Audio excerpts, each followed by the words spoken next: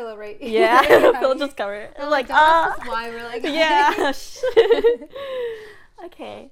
Welcome to the second episode of the Are We Strangers podcast. I'm Mary, your host, and today we have Sarah. Hi everybody, my name is Sara. So since you're new, do you want to give like an introduction of yourself to everyone? Like you could say your name, your grade, major, school, zodiac sign, and things like that. Okay, so my name is Sara. I am a fourth year, so I'm graduating in a couple months, and I'm over the moon about it. I'm so excited. I'm currently I go to UCI. That we went by school. And I study Earth System Science and Philosophy separately, but it's like a weird combo. Very interesting though.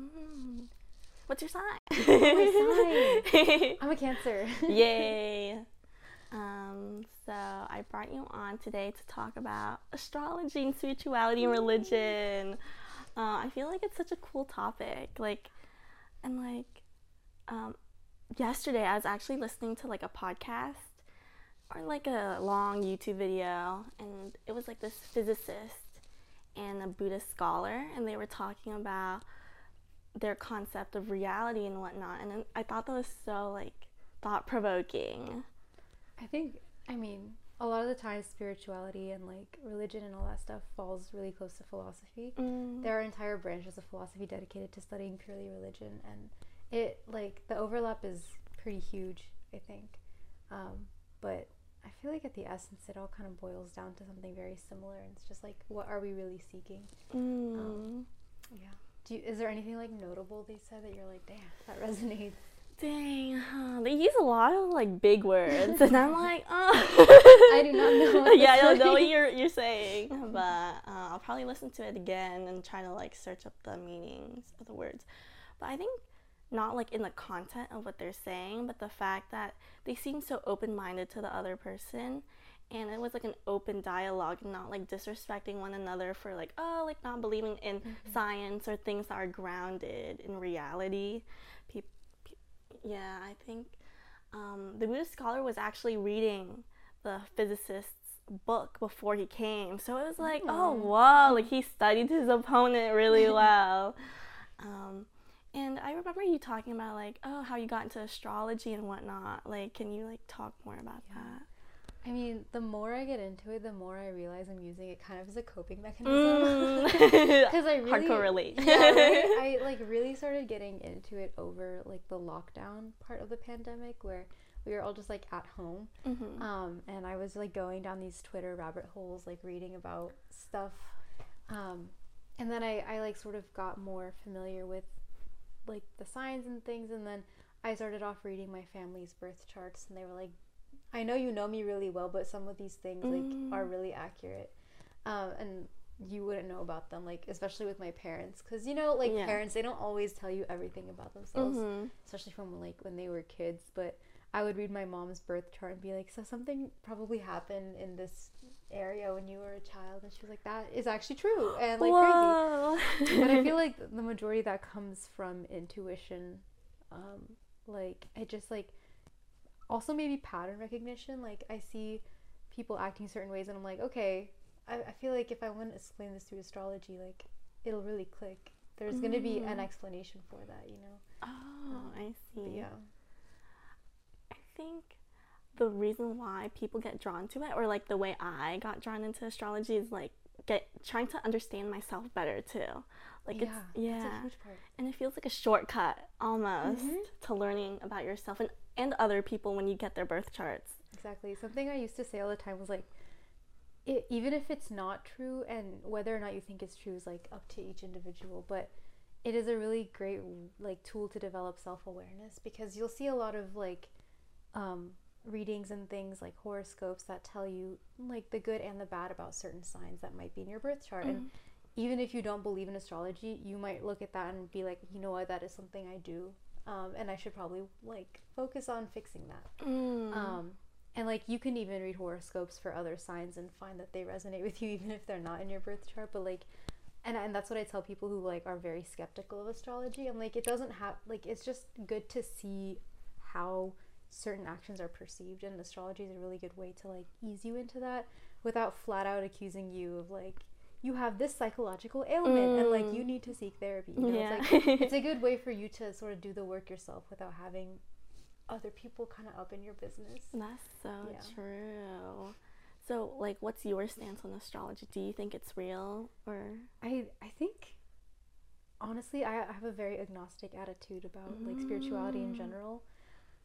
In terms of astrology, I feel like it has its merits because there's no way that it like was such a treasured it was a science, you know, in ancient cultures too. So I don't think that can be easily disregarded about astrology, and I feel like people who are too quick to dismiss it are kind of overlooking something, and their dismissal can stem from places. We can talk about that. Yeah.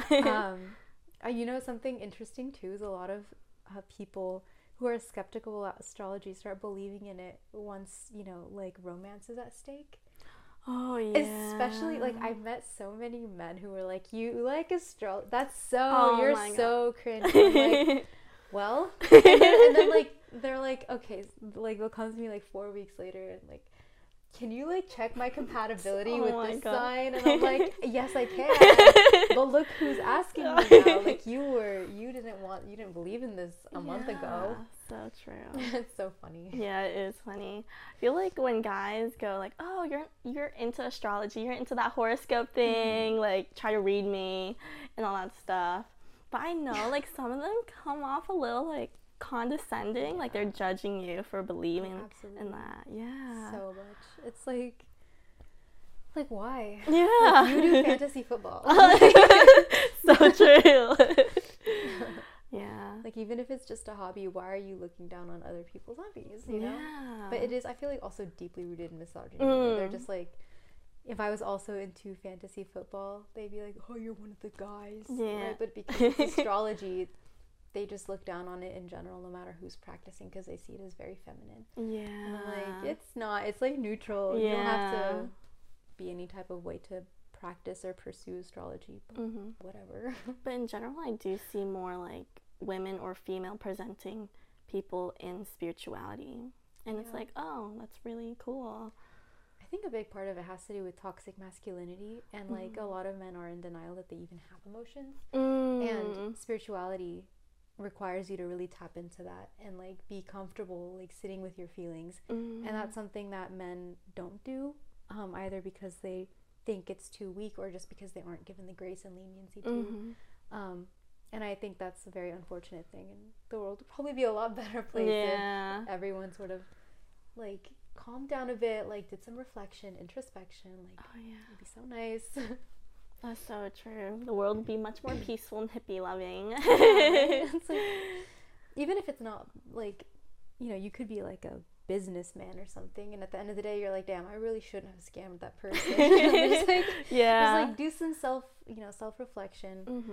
It can help you just like be kinder and be more aware, and also like feel more fulfilled with what you're doing, because a lot of the time we just go through the motions and do things mindlessly.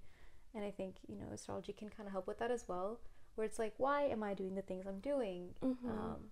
I was like shook. I wanted to be a lawyer for a long time, and then I like got into astrology, and then I found out that I have a 9th house stellium, and then one of the things like the app I use said was like, you would be really good in law, and I was like, no way, that's the accuracy.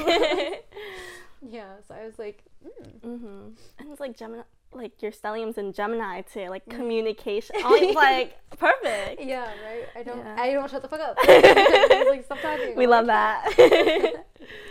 But I think I relate to like looking at my horoscope, like my birth chart, and seeing like the stellium. I think when you have a stellium, it's like easier to read almost, because it's such a big emphasis on that house. And once you got that house down, you're like, oh, I'm pretty good. Yeah. I was like, and also 9th house, I feel like I don't know a crazy amount about it, but knowing myself kind of helps me understand like when other people have 9th house stelliums, or like they just have a lot of 9th house placements in general, or like maybe sun in the 9th house or whatever. It helps me see like what their attitude towards higher education is, like their journey with it. I have Mercury, Venus, Jupiter and Saturn in my 9th house. So like everything. Yeah. Lots of ups and downs, like good and bad. You got the planet of luck and then the planet of like karma in there. So it's just like shit. Like yeah. And the over intellectualizing my love life. Oh yeah. On point. It's a big one, but fuck it, we've all. I think didn't you have some planets in like the 10th house too? My sun is in the 10th house. Oh. Let me see. I feel like pull up your birth chart. Yeah, right now. Like a couple, like a node or something in there. Let's see. I also like learned more about the signs and the placements before I learned about the houses. So I'm still learning about the houses. But let's see, what's in my 10th house? My sun, midheaven, and north node. Your north node's in the 10th. Nice. Tell me about the north node. I feel like the north node rules like this life's destiny, like where you're heading towards. Whoa. Your career, fame. No. Yes, accomplishment. So I think it's like this life you're learning more about that. And then the opposite of the 10th house, what is that? 5th? Is it 5th? Oh shit, maybe. Anyways, the opposite of that is like the south node, and what I read about that is like the skills that you have already. So like you mastered it in your past life or something like that. The 4th house is the. Oh, nice. I think it's like 6 houses apart or something. Oh yeah, true. Yeah, because my south node's in my 4th house. Oh yeah, makes sense. But I have a couple intercepted houses, so I don't know if that changes anything. Same. I think it makes it hard to read. But then in other, like I consume content from other astrologers, and they're like traditional astrologers or Hellenistic, and they use whole house signs. So intercepted houses like don't do much. And then my stellium changes, like from 12th house to 1st house. So I'm like, oh my gosh. I've never looked at the whole house Hellenistic system. And I feel like if I got into other forms of astrology, I feel like my brain would probably explode. True. I feel like I have to get nice and comfy with the traditional, and then what is it called? Like, does it have a name? Tropical? Yeah, I think the one we do is tropical or Western astrology. Cringe. Moving on.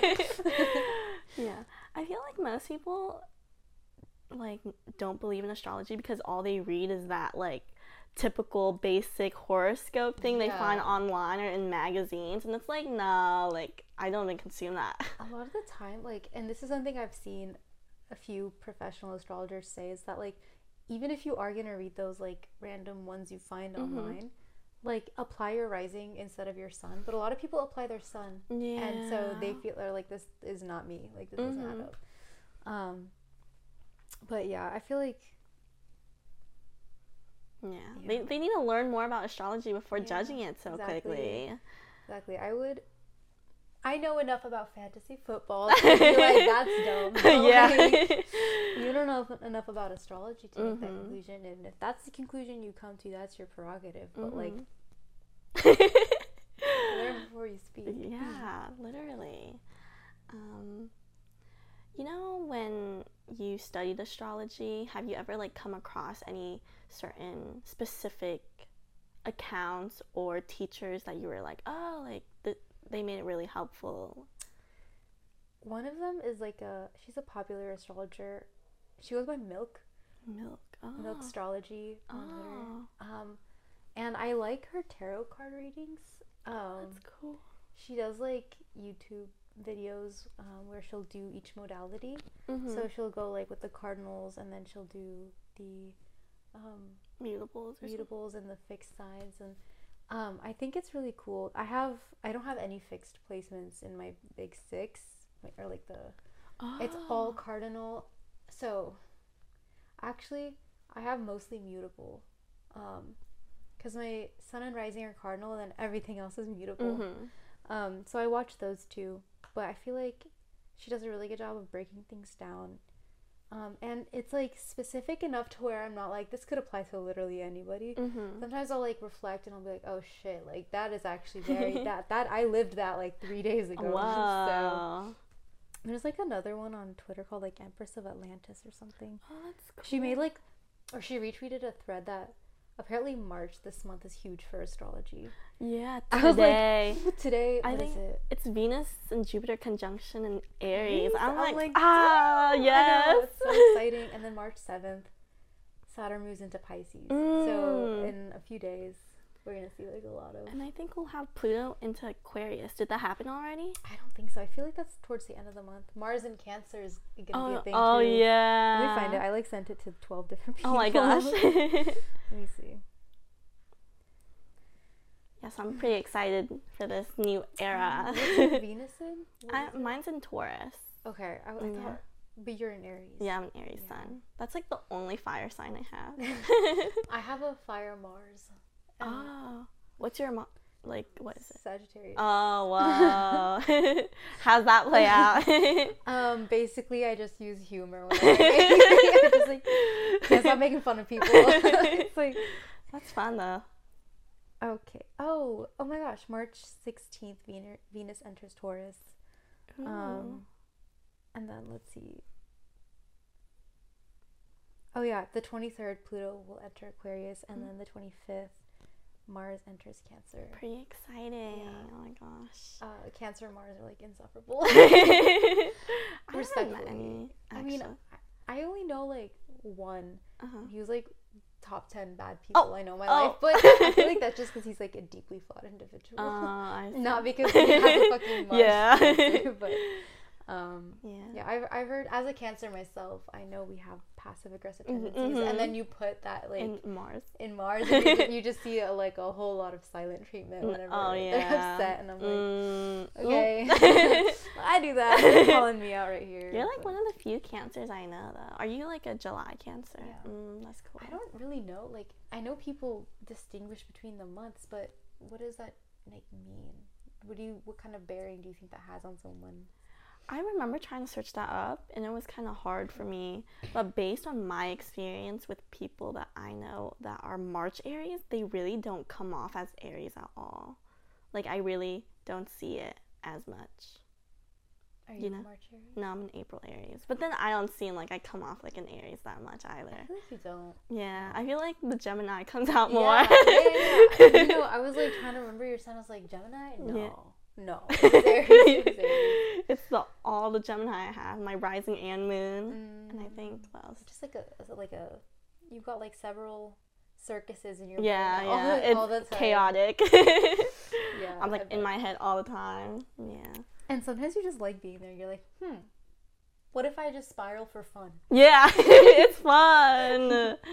And then you're like, how fast can I drag myself out of this spiral? Oh, yeah. Question. That's like the competitive Aries coming. Yeah, for sure. I think for me, the Aries comes out when like I'm passionate about things. Like it's just like, I just have so much energy. Yeah, right? I mean, it is a fire sign. Yeah. And it is a passionate sign, you know. Sagittarius can try to be nonchalant, but like when it comes down to it, but Aries doesn't even try. Yeah, that's true. I'm gonna yell. The youngest sign. Yes, they're the baby. Yeah. Oh my god, so Pisces. The oldest. My brother is a Pisces. Oh really? Yeah, he's very mature for his age.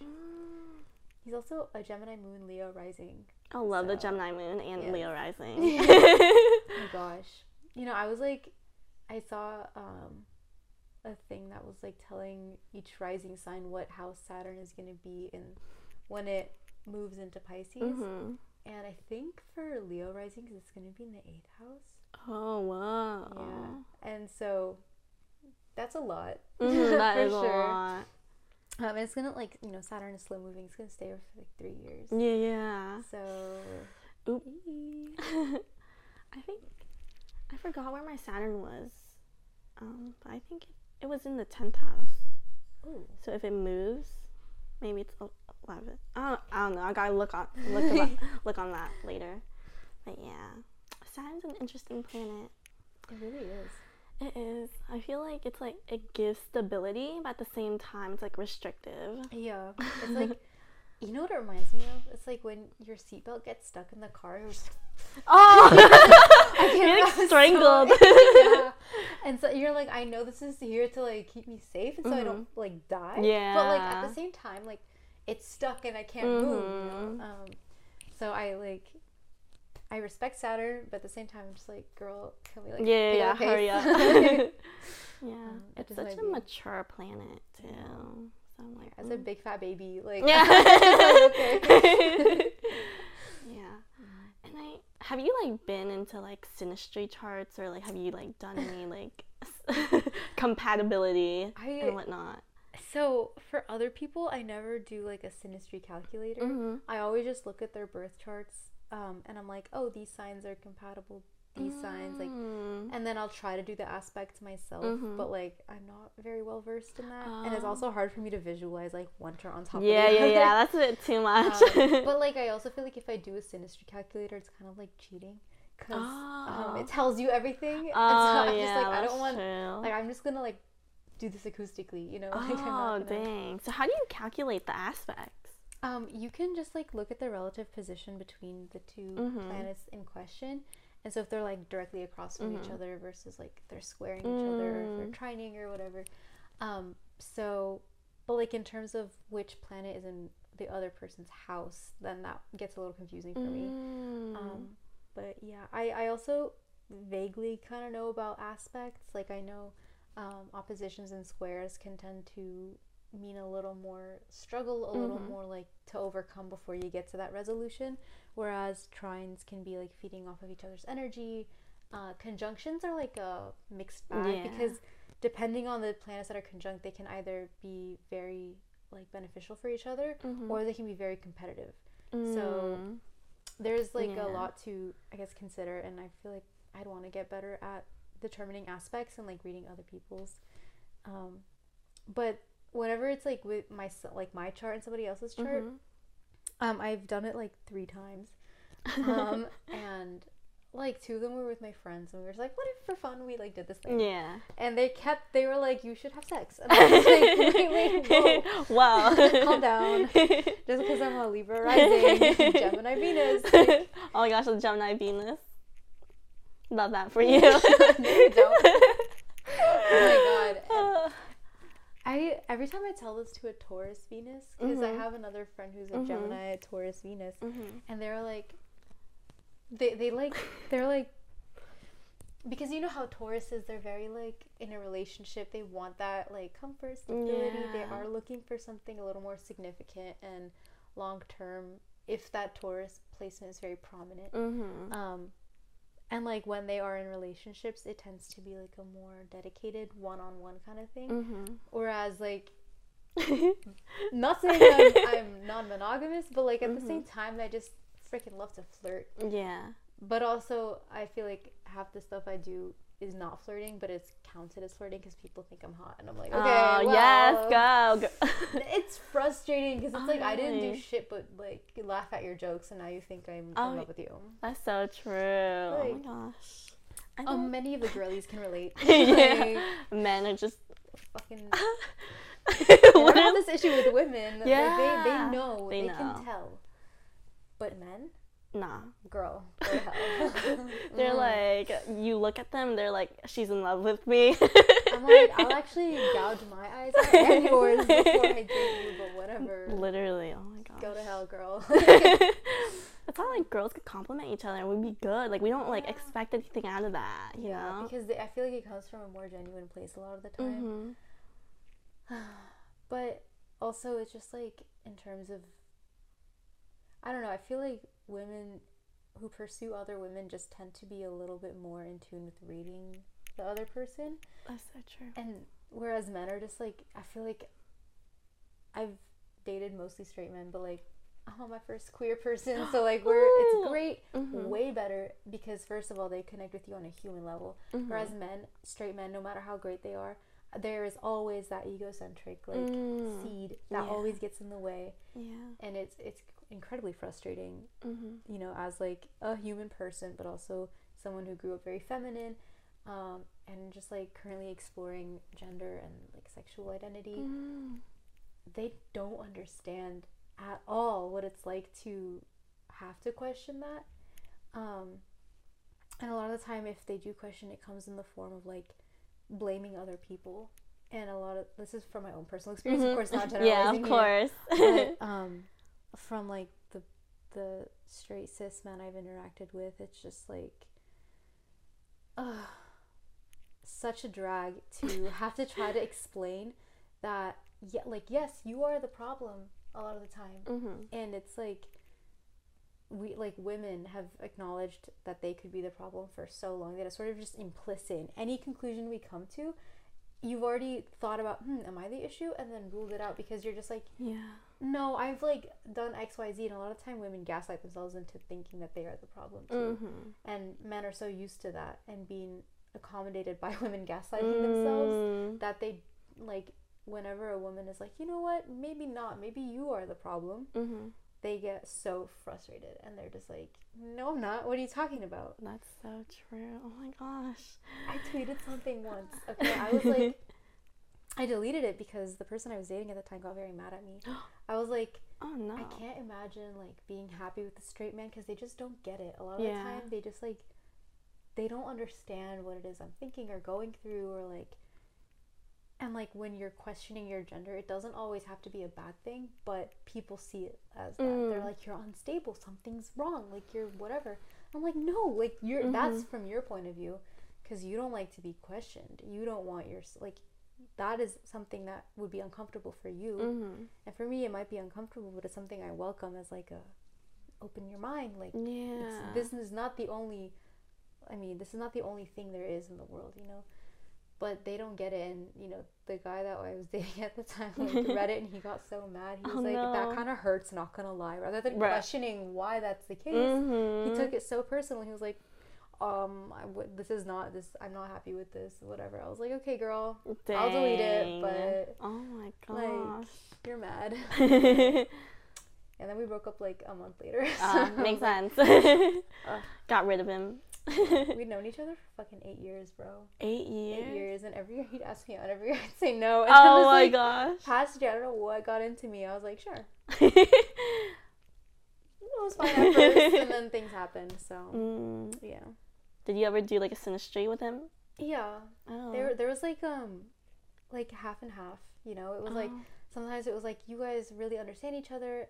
I feel like it like, the positives were pretty surface level, and then like the negative things that Synastry report highlighted was just like, oh, you guys like have deep-seated differences in ideology that like will take a lot of work to overcome. And I'm like he wasn't white, but he had a very Western mentality of family and community, and I can't really get around that, you know. People have like a hyper individualistic like mentality, and I just can't fuck with that, because it always means you're gonna prioritize yourself and then whoever can help you, and you're not really, you don't do things for the sake of helping other people, and that's like not a kind of world that I want to live in. And I would try to cultivate as best I can like an atmosphere where people come to me no matter how many times they need my help. They feel comfortable coming to me because they know I'll always be there, no questions asked, no judgment. But like, a lot of people don't get that, and I do also think that has to do with like how, like, the gender you were raised as, and like if you're cis, but it also specifically if you're a cis man, like community is very hard to find, because even if you have a close friend group with other cis men, you just don't share with each other. Like the closest thing you'll do is like, you know, talk about like mutual hobbies and interests, which is, for women, that's like a starter conversation. Like we met 2 hours ago and that's what we're on right now, and then in like 2 weeks we'll know each other very well, and then, you know, in a year, like, we will know everything about each other, you know. Whereas men can go years and years without ever knowing anything significant about other people. It's just like, why? Like, why? Like, just get to the point. Yeah. And that was like the topic of what I was discussing for my first podcast episode with a guy, and he didn't realize that they form their friendships based on interests. Like, that was like something that like blew his mind. And I was like, wow. How do you not realize that? Like, what do they think they're picking friends based on? I think Maybe it's just him. Maybe he didn't think of that. But yeah, it is interest, and they don't really confide in each other. It's kind of sad. I saw this thing that was like, it was talking about divorce between men and women, and how when they get divorced, women are oftentimes like, they end up happier after the divorce versus when men, like, after the divorce, they end up less happy. And it's because that's the one person that they confided in, if they confided in them. And so they put all their eggs in that one basket, and now they're divorced, they no longer have that person to share with, whereas women tend to have a more strong friendship network.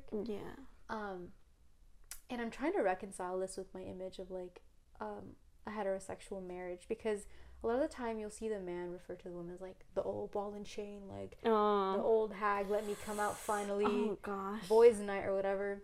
No. And then it's like, at the same time, they are putting all of like the pressure of their emotional well-being on that person. They don't recognize that though, and it's like, dude, like, if you ever get a divorce and that old ball and chain that you supposedly like couldn't stand, she's no longer in the picture, you're gonna realize how much of a gap there is now.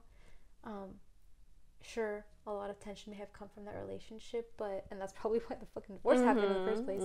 But at the same time, it's like, you had this one person that you could confide in a lot, and it shouldn't have been that way. You shouldn't have been putting all that emotional labor on one person, because you are supposed to share with your family, you're supposed to share with your friends, and it really helps you work through that. And if you have an issue with your partner, you should be like having a conversation with them, and also coming to like a mutual conclusion about things.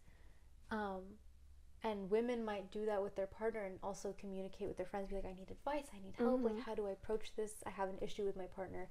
Whereas men might just bottle it up and be like, I can't ask anybody. The hell do I look like asking my boys for how to like approach like, they just won't communicate. And first of all, a lot of times they are looked down on for communicating, so you can't even really, I mean, I guess you can blame men for that, because they created this mess. But I think for young men in general, it's like hard for me to place blame on them, because it's like, I mean, you're very young. Your whole experience with expressing yourself, you've been kind of looked down on for it. And then, so now you really don't have the opportunity, but it is like incumbent upon you to realize that and figure it out, and like do the work to become a healthier communicator. I don't know. That makes so much sense. And when you said like for women in general, we have like a stronger network, stronger like communicative circle that they could confide in. And I think, especially living in America, individualism, like you said, is like the way we were brought up in. Like, it's very self-centered. It's like very isolating when it gets down to it. But then it's like capitalism, you know, like that whole thing. We could go on so much about capitalism and all that. Oh, I can't. Don't get me started, bro. But very interesting. Lots to think about. Yeah. It's always like, you know, to tie that back into spirituality, there is that element of like introspection that, I mean, a lot of women don't have it either, but like, I feel like it is most prevalent among queer people, because in order to realize that you were queer, there had to be some level of like self-awareness, and be like, something's not right here. You know, like, I am expressing myself a certain way, and it's not aligning with how I actually feel and how I actually want to express. And a lot of straight women, they might be in a position where they're like, they don't know, but they're a bit scared to upset the balance. And then with straight men, it's like that whole thing we talked about. Where it's like, first of all, the balance as it stands benefits them in general, so they really have no reason to question it. But, you know, when it comes to introspection too with men, I'm like, just like it it doesn't hurt, you know. And I feel like another interesting like component to this is the way certain women react to when men share, because those certain women might look down, like, you know, when moms are like, don't, like, boys don't cry to their sons. Yeah. There's that, like, imagine how that woman deals with her husband, you know. And so, you know, I still think the burden falls on the man to like communicate effectively, because it is kind of his, how do I word this? Is responsibility too strong of a word? No, I think that's a good, like, it is his responsibility, and it's his like his place in the world that sort of caused that problem to begin with. No, I'm not on an individual level, but the place men take as a collective, like in humanity, like that's what causes these deep-seated issues with communication and like introspection, and like when a problem arises, how do we deal with it? And because I feel like it's always placed on the women to resolve conflict, either by like not speaking about it, letting the man blow up and like sort of absorbing that and internalizing it, or just by having to diffuse the situation every single time, you know. Yeah, it's just like, it can be exhausting. It's exhausting. Yeah, it is. Yeah, kind of have to have infinite patience, but it is what it is. Working for the greater good, I guess. Yeah, I feel like a lot of these, like bringing it back to spirituality, I feel like a lot of these, I guess, leaders or faces of spirituality, I see a lot of men too. Like even with the podcast video I was listening to about like the Buddhist scholar and the physicist, they were men. The whole all of them were men. So I was like, it's fascinating to listen to, but it's always good to be aware that they're talking through a lens of probably a straight cis men lens. It's also so interesting how this field is considered feminine, but when we look for an expert, we always like, they bring in men. And it's like, how? So true. It's not clicking. You know, it very much reminds me to like that thing where misogynists are like, a woman's place is in the kitchen, and then you go to a restaurant and all the chefs are men. And it's like, okay, so what did you mean by that? What you really mean is a woman's place is one of servitude. You want a woman to be serving. So in a restaurant, that means the woman has to be the waitress. Because, you know, in a restaurant, the chefs are the leaders. They're the ones who are creating the menu. They're the ones who are making it. They're being active. In a household, the one who's making the income is the more like active one. Whereas despite the hard work that goes into maintaining a household, that is seen as a more passive, like, feminine thing. And does that add up? No. Exactly. But yeah, that's the world we live in, unfortunately. Do you think, like, religion, perhaps, like the mainstream religions probably did something to do for that to happen as well?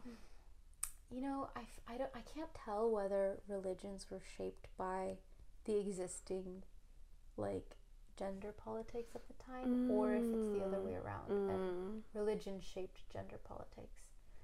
Because I can't, like, you know, there's a lot of religions that value women over men. And where, like, oh, woman is divine, woman is, like, sacred or whatever. That has its own host of issues in and of itself. But there are, like, cultures where, you know, they're matriarchal, you know, like the woman she's the head. I do think that it's sort of the first form where the existing gender politics sort of shaped how we use religion. Because I'm thinking of Christianity in particular. I can't, and I'm not too well versed with the Bible, but there's nothing to my recollection in there that explicitly says that women are should be in servitude.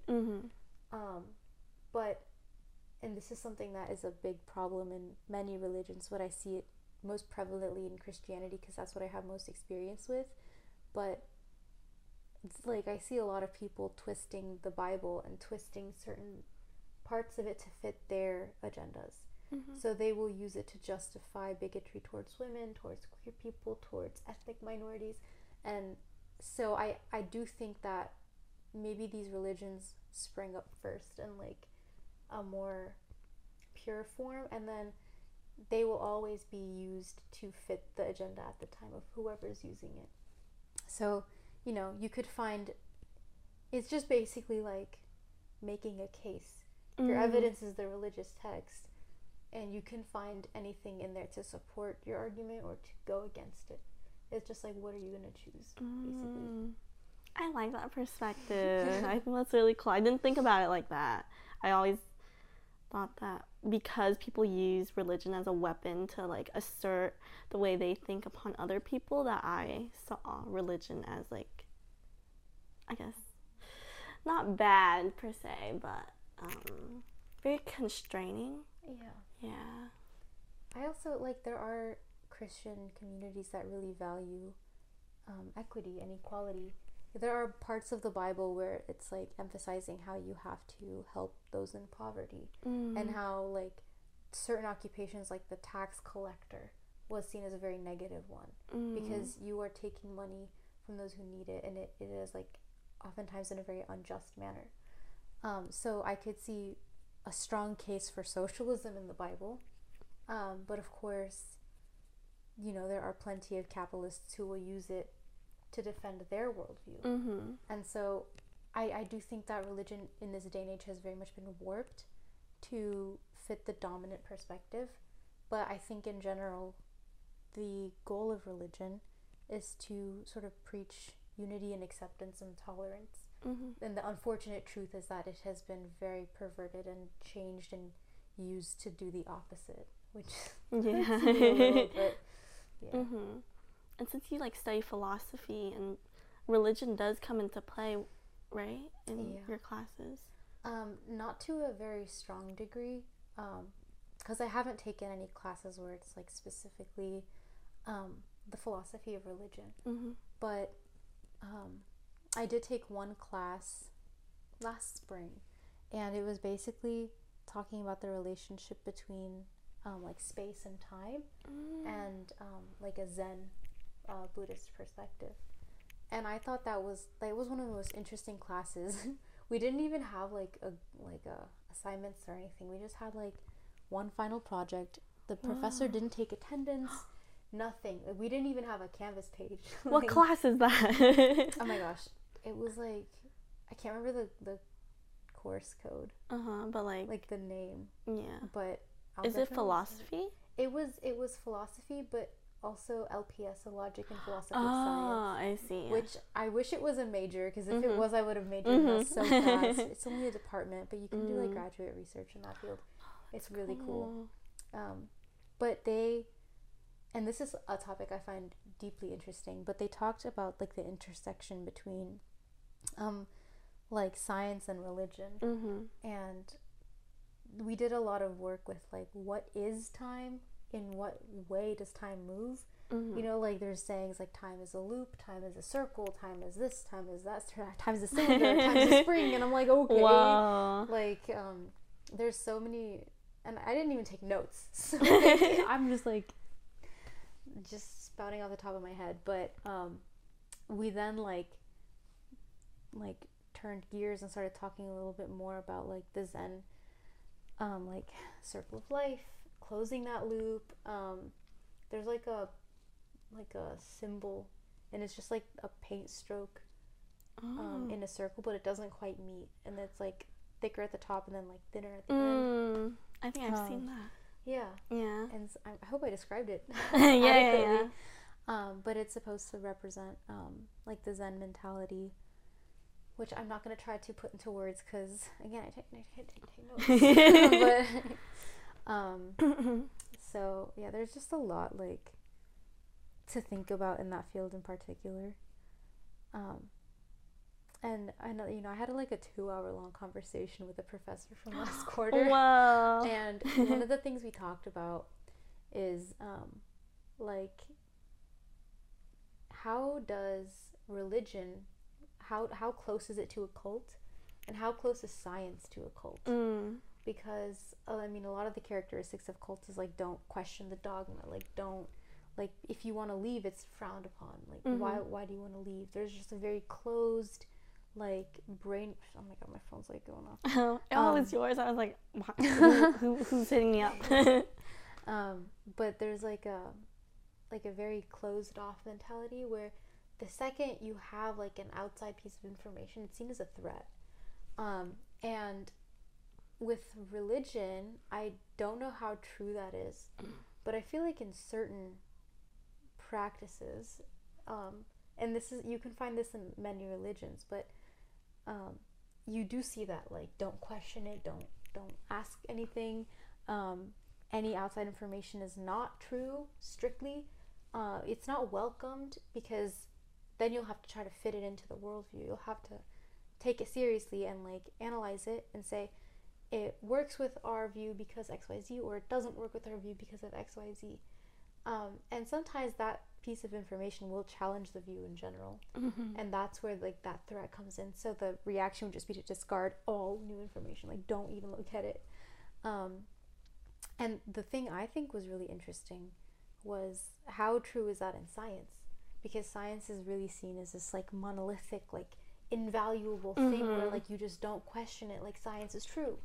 It is like the basis for so much of our stuff, so much of what we use and do and what we strive for, and the way we operate, like all of our structures are based off of science, basically. And by structures I mean like buildings, but also like just like the structures of like university, how we learn, the scientific method, all that stuff is seen as like very sacred in this new age. And I think, of course science has, as a scientist myself, I think science has its merits and it's like amazing. And I think most, if not all scientists, real scientists, will recognize that their work has room for error, and that when they discover a finding, that is just like a drop in the bucket of what they don't know, and like it's a drop in the bucket of like what they're striving to know. This is actually pretty closely tied to what I'm researching for my thesis that's due in the spring, and that I have like only 3 pages of. But I do think like the way, I mean, I don't think scientists are very good at communicating science in the first place, and so they end up resorting to the just trust me, it's true, which is not very effective. If I'm being real, like why would I trust you? I also do think that just media literacy and academic, like scientific literacy, has gone down a lot, and it's really becoming very difficult to distinguish like just like clickbaity, like false articles from like actual ones that are based in real stuff, versus articles that are half true but they kind of like half-assed the summary of like what they're trying to like express, so you draw the wrong conclusion from it. And a lot of these, like those kinds of articles, tend to be well-intentioned. They want to make things digestible, but they end up missing the main point. And scientists versus like people who aren't in science, I don't know why they're called lay people. It's like, really? It's like the common person. Like scientists are uncommon, but I'm like, girl, they're everywhere. What are you talking about? Like if you're really good at chemistry, that doesn't mean you'll be good at bio. You as a chemist might be a common person to a biologist, so don't get too confused about it. But like there's just a very deep tension between those two groups, because the scientists are like, they just like purposely misunderstand everything, and then the common people are like, well, you're just making things hard for no reason, like you're just overly complicating, using difficult language, and it's creating a barrier for us. So do you want us to understand or not? And so there's like a conflict between these two groups that is not conducive to any kind of learning, to any kind of expression and communication. And there's like certain people that exploit that tension, and that's where you get a lot of that false information from. and they want to capitalize off of that misunderstanding. And I'm just like, wait, everyone stop, calm down. Like, there's a solution. Yeah. Much to think about. Yeah, that is a lot to think about. And I think in modern society, science is like untouchable. It's like everywhere, and it feels like, it does feel like a religion now that like you mentioned it, because we're not supposed to question it, or like if you have slight like concern about something, it's dismissed as like, oh, like you're not believing in science, you're like you're not trustworthy, and all that stuff. Idiot. Yeah, it's like that I am. That's why I need your help. Like, yeah. I feel like a really good example of this is like the whole COVID misinformation campaign, basically. And it's gotten to the point where, like, a lot of people, now that we're no longer locked down, a lot of people are like, what even was the point of that? And it's like, okay, you don't know how many lives could have been lost if we hadn't taken those measures, and I don't want to know. As is, we lost enough, you know?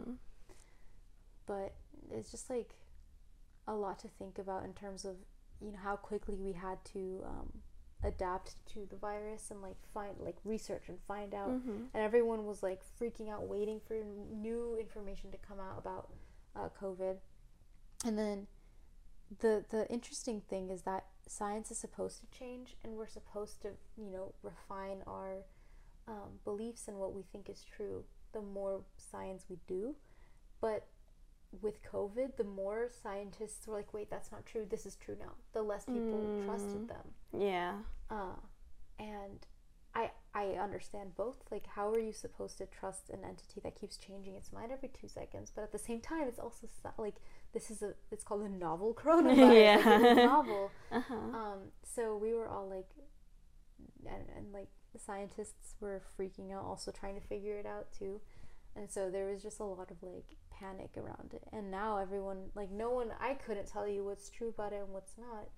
I just feel like there's so much murkiness around it, because there were two values at odds here, and one of them was just like actual public health and safety, and the other one was exploitation and like trying to benefit and capitalize off of that. So, you know, if you want to make as much money as possible off the vaccine, what would you have to tell people?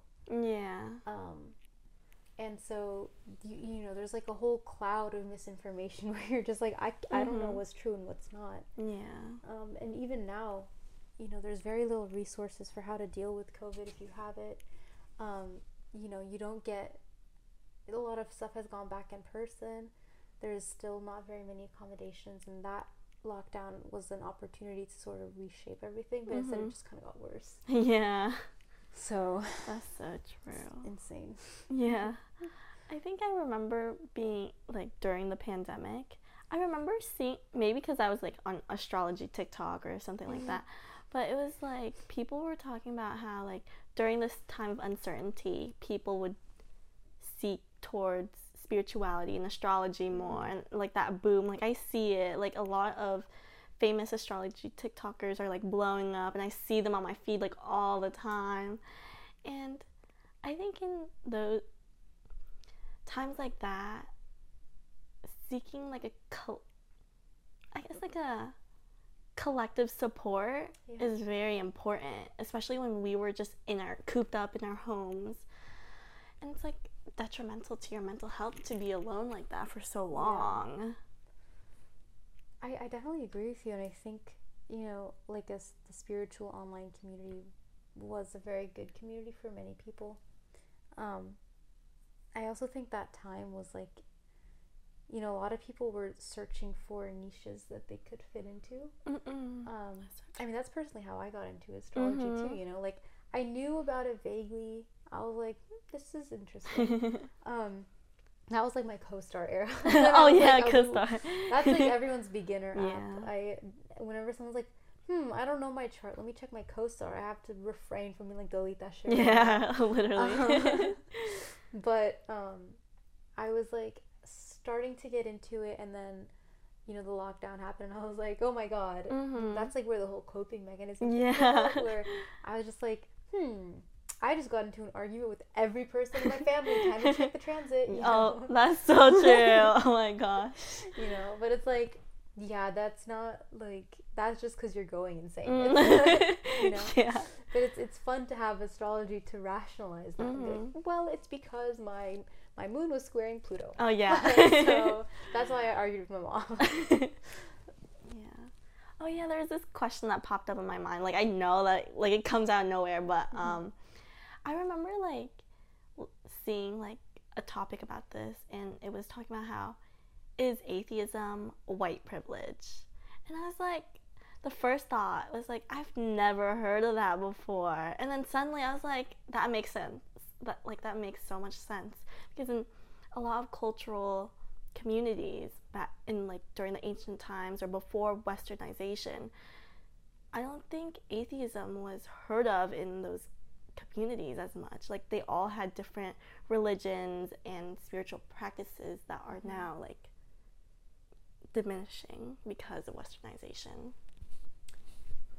And this might piss off a lot of people, but I feel like atheism is a spiritual practice too. It is like a belief framework that you're operating in. Yeah.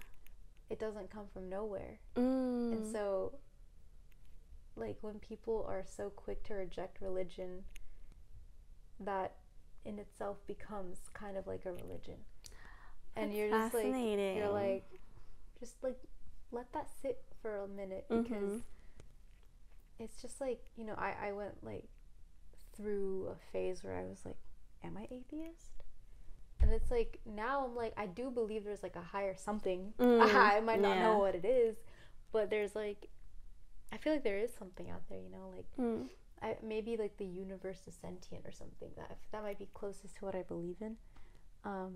But it's just like fascinating to see. I went through like a period where I was like, there is no higher power.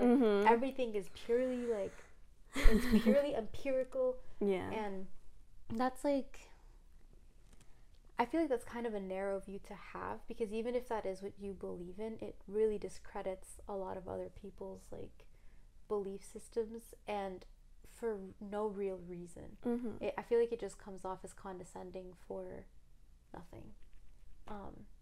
Where and like, I think there's like this branch of atheism that looks on religion as like backwards and like primitive. Yeah. And there's like, if you want to be like smart and intellectual, you have to follow the science. Yeah. And it's like, that's true for certain things, but tell me exactly how science is going to help me reconcile my grief. Tell me exactly how science is going to help me navigate my interpersonal relationships. And it can't, because it's science. Yeah. And it tells you about photosynthesis and trees and things. The closest thing is psychology, and that is still a very new branch. And a lot of people transfer their belief from psychology to spirituality. Psychology might be their first experience with introspection and like sitting with yourself and self-awareness, and then you can't rely on it forever because it just gets so clinical and like, like at some point you just have to be like, everything is not a mental illness. Like, I'm just feeling human things, and there is like a very strong tendency in psychology, I feel like, to discredit just being a human and call it like anxiety or like depression. And that, I feel like that harms people with actual anxiety and depression. And I feel like psychologists are like, or maybe not like diagnosis, but they call everything like some kind of trauma. And a lot of things can be traumatizing, even small mistakes that happen to you that you really had no part in, that can be traumatizing. But at the same time, like, if I feel like there's a huge dependence on psychology, and psychologists are kind of like, bro, I don't know, like, I guess you're traumatized, where it's just like, maybe not, maybe you're just reacting to something, that has no roots in anything. This is a novel experience for you. It may not be triggering anything, you just don't know how to deal with it, and that's valid. That's a thing in and of itself. Like, not everything can be explained by psychology, and it ends up getting like really Freudian, which everyone like now, at the time everyone was like, ooh, like that's something, and then now we're like, no, that guy just like kind of loved his mom too much. Like, he had like a Literally. But like, you know, I feel like when it gets to that point, then people start moving away from psychology. Or it gets to the point where they're just like saying shit just to like try to explain it. Yeah. And you're like, I kind of know, I have the tools that psychology can give me. It's time to like branch out and find something else. Again, psychology can be very valuable, and I think it can be a very good like first step, but I don't think it can solve problems alone, you know. Yeah. Because you need like sort of a permanent or like a maybe it is permanent, like a framework in which to operate, and it's very difficult to try to frame everything you do and like over psychoanalyze yourself. That's what I mean when it gets too clinical and like you're just way too into the weeds with that. Sometimes you just gotta let it go, like be free, be like just like take things as they come, you know. Go with the flow. Yeah. I think, you know how you said that, like a lot of things can be traumatizing, and then that, I think that's very interesting, because I remember listening to another podcast. His name's Gabor Mate, and he was talking about the difference between trauma and a difficult experience, that they're two different things, and that trauma is way more than just a difficult experience. I thought that was very interesting that you like came up with that, like on point too. Like I was like, well, I never thought about it like that. I think there's like there is a very blurred line, because, and it's not universal by any means. Like somebody can experience the same exact thing as another person, and to them that might be a difficult experience, but to that other person that was traumatizing. Yeah. And so it really is on a case-by-case basis, and I don't think there's any like answer to that. There's nothing that you can be like, okay, so this is how you categorize a difficult experience from trauma, you know. Yeah. Again, it's like the whole pain tolerance analogy, where like I might be in absolute shambles over a paper cut and you have like a broken arm, but they're both injuries, you know. So it's like a give and take sort of thing. Yeah. I like how you you said that atheism's like a religion itself, and I thought that was really cool. I never heard of that before. This is kind of like a revelation moment for me too, because you know, at the end of the day, atheists, like, you could ask them to explain atheism, and they could. Yeah. You know, they're not going to be like, it's just nothing. Yeah. You know, it's a thing. And I think it's valid in its own ways. But there's a very high tendency, again, like I said before, to look down on religion and spirituality in general. That's so true. I feel like a lot of people who turn to atheism had religious trauma. Yeah, and that's like a valid way to cope with it too. You know, like, why would you put yourself directly into another atmosphere where you could risk the same kind of like restriction that you felt in your first experience with religion? But not everyone's experiences are like that, and when you're first coming out of that traumatic experience, it can be very hard to recognize that. Yeah. So I know, I get it. It's as someone who had a rough time trying to cope with like Catholicism and like just how guilty it makes you feel all the time. Oh my God. You're like eating chips, like, damn, this is bad. Like, it's just chips, girl. Like, calm down. It's not that deep. But it can be, you know, just like allowing yourself to feel pleasure can feel very guilty, and you're just like, damn, am I supposed to eat oatmeal for the rest of my life? I like oatmeal. Well, okay, that was like without anything in it. No, that's disgusting. Sorry. Right? Sorry to the oatmeal lovers out there. Listen, I'm a big oatmeal fan, but I just think that you need to do stuff to it. Yeah. I can only eat overnight oatmeal. Overnight oats are good. Yeah, they are. But okay. Like a little bit of quick oats, like the hot ones. And you put brown sugar and you put nuts and dried fruits. That's good. Yeah. It's like a good breakfast food. I've never tried savory oats, but I never tried either. So I was like, oh, that's questionable. I have a big question. Literally. Oh my gosh. Yeah. I don't know. I'm like looking at myself in the camera. Like, do I look cute right now? Dang, we've talked for a long time. It's 4. I know. I told you I don't shut the fuck up. Well, like, it was so fun talking to you, though. Like, you had so much insightful things to say. Man, I just be saying shit, hoping something lands. Yes, they all land. The perks of being a Gemini Mercury. Yes. Oh my gosh, yeah. That's, like, perfect. Exalted Mercury. Right. Wait, so Mercury... Actually, I saw someone that was like, Mercury is actually ruled by Jupiter. And I was like... Wait, what? Yeah, I don't know. They were like making shit up. What? I'm confused. I was like, sorry. Like, just trying to think of this intuitively. I feel like Gemini and Mercury go so well together. Yeah. And Jupiter and Sagittarius go so well together. Jupiter and Pisces, I see, have a little bit more of a hard time agreeing with that, even though that's like the traditional like, rulership. Mm-hmm. What is it? Like, they're saying it's like Neptune or something. Yeah, it's Neptune. And modern, then, yeah. I can see that one, but then for Aquarius, I see that as a Saturn. Like, I know in modern Aquarius is Uranus. Yeah. I'm like, nope. Sorry, I'm picking and choosing. Yes. Pisces, I can see Neptune. I cannot see Aquarius. Oh, really? That's fascinating. Yeah. What makes you think it's like ruled by a vibe? The vibe. The vibe. We love the vibe. Right. I'm like, I told you, 90% of like whenever I read for other people is just intuition. What I think for other people, or like what I think about astrology, is intuition, and I really want to get into tarot cards because I feel like that will help me tap into that. I have a tarot deck right now. We'll do it right, like, after this. Oh my gosh. Turn it off. Yeah, like, bye, guys. But after, like, talking to me for that long, are we strangers, Sarah? Absolutely not. Duh. No. I feel like we vibe so well. We do. Yeah. I mean, first of all, thank you for listening, because I know of course. No, I love it. I love it when people talk a lot. It'll be hard if you didn't talk. You're just like cricket. I trying to think. What do we do now? Yeah. Let me try to think of a question real fast.